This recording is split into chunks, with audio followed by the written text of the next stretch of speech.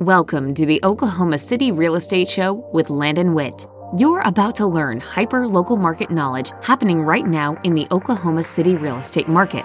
This is your fresh weekly report on housing conditions in Oklahoma City that will enable you to make smarter investment decisions and gain insight on local trends. Plan your next move in real estate with this fast, vital market news to aid your next real estate adventure. Landon is a genuine, self-made top realtor in Oklahoma City with millions of dollars in real estate closed every year and hundreds of satisfied clients. He's a successful investor, property manager, and residential broker who's worked with clients from all over the globe to help achieve their real estate goals. This program will help you gain the much sought-after hyper-local information that's vital to making real estate decisions. Whether you live right here in the city or across the country, welcome to the Oklahoma City Real Estate Show. Here is your host, Landon Witt. Welcome to episode 45 of the Oklahoma City Real Estate Show. On today's show, we're going to chit-chat about the market conditions going into the spring. We're going to take kind of a look at national and local, and really see how Oklahoma City plays a part in this national story. I wanted to bring up from the very start an article that started this month on CNBC. This article covered millennials and the new search and where they're going in the United States for affordable housing. The article goes to say in the majority of the top 10 millennial markets, the unemployment rate is lower than the national average, and home prices are generally lower. Based on average income, millennials in these markets can afford to buy 1 out of 4 homes listed for sale, whereas in Oklahoma City, they can afford 30% of the market.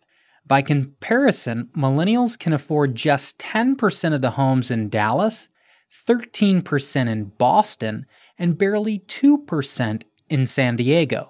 While the large share of millennials initially move into a major metropolitan market like New York City, San Francisco, and Boston, they don't tend to stay and buy a home. They don't put down roots for the long term. This data shows that they actually leave. That was according to Nadia Evarangelo, who's the author of an NAR study, the National Association of Realtors study. She simply says they can't afford it, so they probably leave for that reason. While a massive wave of millennials is reaching the typical home buying age, fewer are able to afford it than previous generations at their age. Nearly 45 million Americans will reach the typical age for the first time home buyers in the next 10 years, or roughly 3.1 million more in the next 10 years are versus the 10 years prior. And that was according to a Zillow study. Over the last 5 years, however, prices for starter homes have jumped 57%. And with inventory being down a national 23% low, 23% than average for this time, it's making demand surge and the situation only getting worse. Folks, we see that playing out even in our market as millennials and job seekers and those that are getting out of college, maybe you've got out of college, you've hit the job market, haven't found the career that can justify the living conditions of the town that you currently live in. A lot of these folks are heading to Oklahoma City, and for a lot of good reasons. Affordability and a culture that's rapidly developing with all sorts of unique increases just in the last 2 and 3 years. Mainly, up until a year ago, you could only find 3.5% beer. And in fact, grocery stores didn't even have refrigerated beer.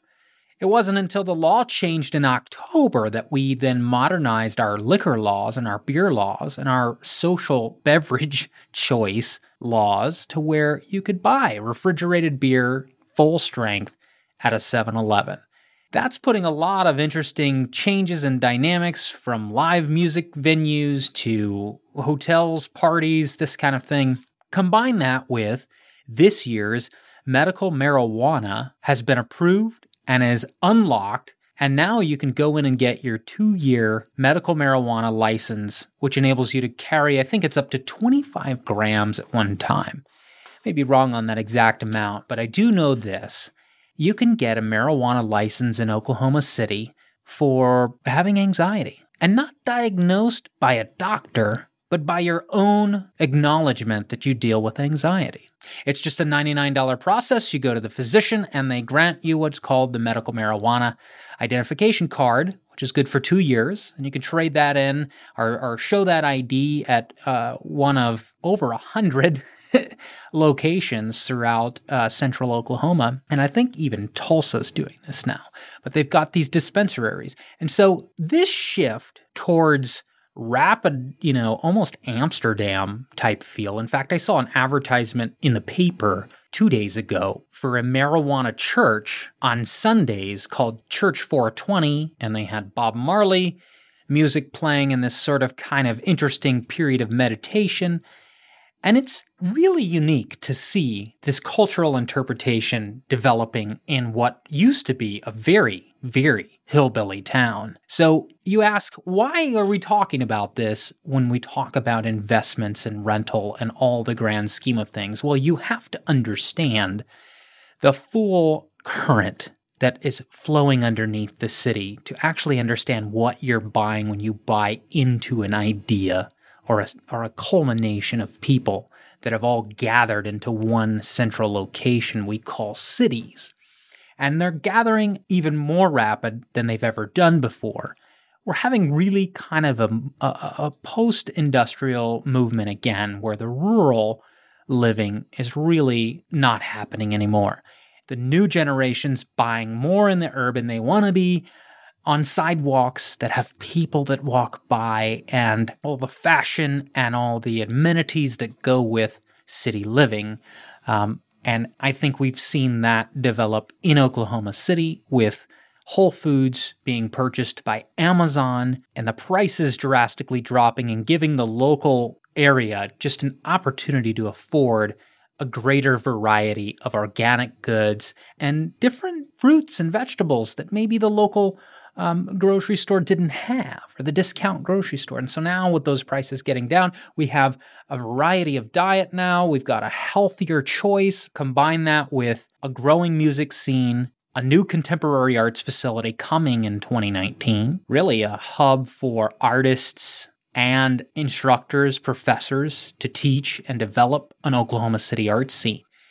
I really can't say this enough. This is very similar to Austin, Texas, and it's interesting to be a part of this. So for you number folks out there, let's look at, and this is something I use called the Fast Stats, and it's really just an overview of what MLS activity has occurred. And the cool thing is this is actually plugged into our showing booking system, which all realtors or most realtors use, especially under the age of, let's say, 55 and under. You've got realtors use Showing Time, which is a booking service where we can book showings and communicate with each other about these showings and different questions we may have about the property. But it also records that data and presents it on these screens so I can show you exactly how many times a property was shown before it was sold, which tells me market action and activity. So, for example, if I look at the entire MLS, which in our market, for those of you not familiar with MLS does not cover large swaths of area. And, some people think you have access to the MLS. That means you have national coverage. No, it means you have a membership to your local area listings. So that in our area extends through the Oklahoma City and greater market area. So if you take the city and then go out about, 50 miles, that's your MLS area. We don't get Tulsa, all that. So when we focus on these ranges, for example, month's supply, which we talked about several episodes ago, you get to currently at 2.9% month supply. Whereas when we look back to like 2016, we were at 3.6 months of supply of inventory. Which if no more properties came on the market, we would have 3.6 months of inventory left. Well, right now we're at the 2.9, which in February we had 2.6. So we're climbing, getting ready for the summer. But guess what? Our sales price per square foot tracking up, but not exactly where we estimated it would be because of the short inventory.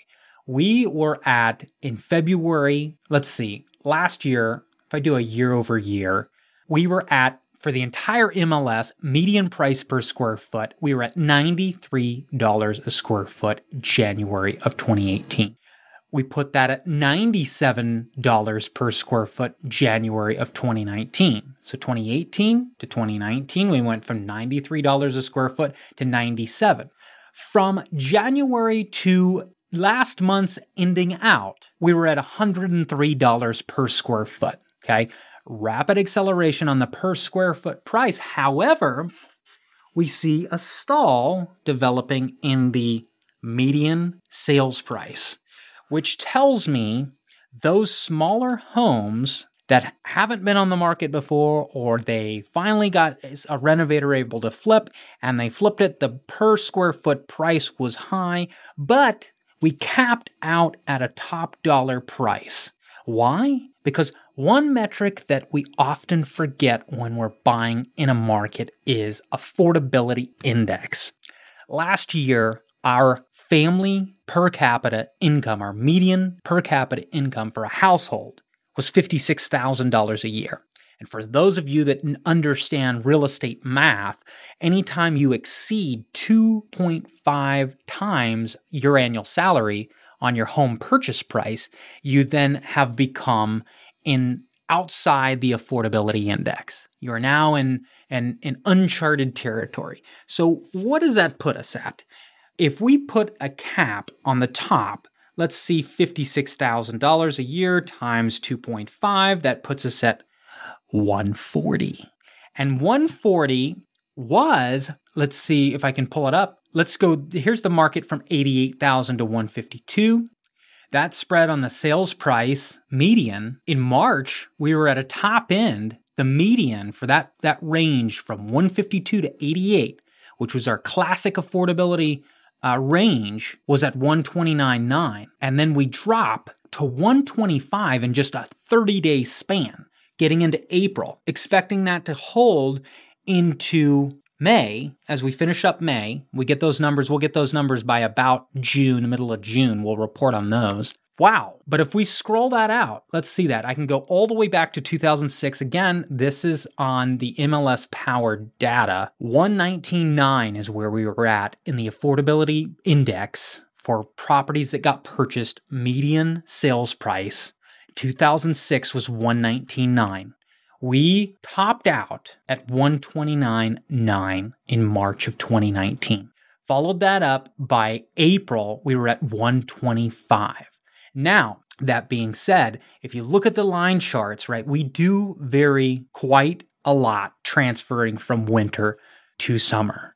For example, in 2011, we were at 119.9 in April, but by May, we were at 124.9. So we had a $5,000 change in median price.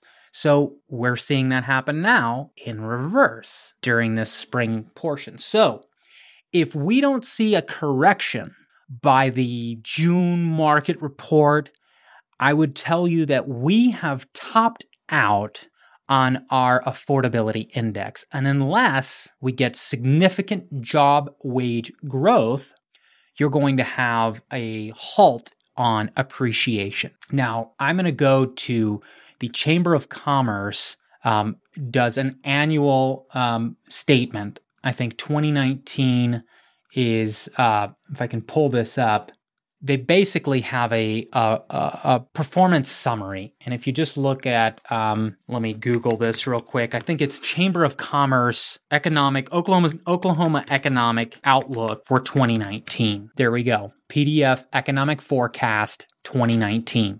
And if you scroll down, there is a category called housing. You can go through the different categories: Oklahoma Energy Index, Oklahoma Gross Domestic Product, some interesting stuff on year over year, and national economic outlook and where we fall into that, which we talked about a little bit earlier. But I want to zoom in on page 15 of the 35-page report. It says Oklahoma's urban areas have enjoyed robust activity in the residential real estate market. Home prices appreciated at a rate of 3.5% in both the statewide and non-metro areas of the state in 2017. Home prices are expected to post strong gains in 2018, with statewide prices up 3.6% and non-metro prices up 1.4%. The pace of home price gains will slow somewhat in 2019. And 2020, consistent with the broad expectations of a slow deceleration in state economic activity, the forecast anticipates home price growth of 3.4% in 2019 and 2.4% in 2020, with pockets of urban activity experiencing much faster growth. Watch that carefully. We're currently at 3.5%. 2020, we're projected to go into 2.4%. So 2019, 3.4, 2020, 2.4. What is that? Some math tell me 30% reduction, a 30% decrease in gains. So again, if your property does not cash flow in a linear market from day one, don't purchase it. If you're not looking to buy an investment property and rent that property out in Oklahoma City, now is the time to find a reasonable flip and renovate the property to hit the target price point of $120 to $130. If you can get under $120 and still make a good profit, go for it. It's going to be in extreme demand to meet this immigration of roughly 1.5% annually coming to Oklahoma City at a tune of about 20,000 people each year is what that translates to on population growth. But you will have a product that will be in high demand for this millennial shortcoming across the nation. Thanks for listening to this Market Report, episode 45. You can email me anytime at Landon, Landon, at okcreal.com. I appreciate your time today. Have a good one. Subscribe to our podcast to hear fresh, local market information. We need ideas for our show, and we want to hear from you. Visit okcrealestateshow.com. Looking to buy or sell in Oklahoma City? Meet with the award-winning team today at okcrealestateshow.com. That's okcrealestateshow.com.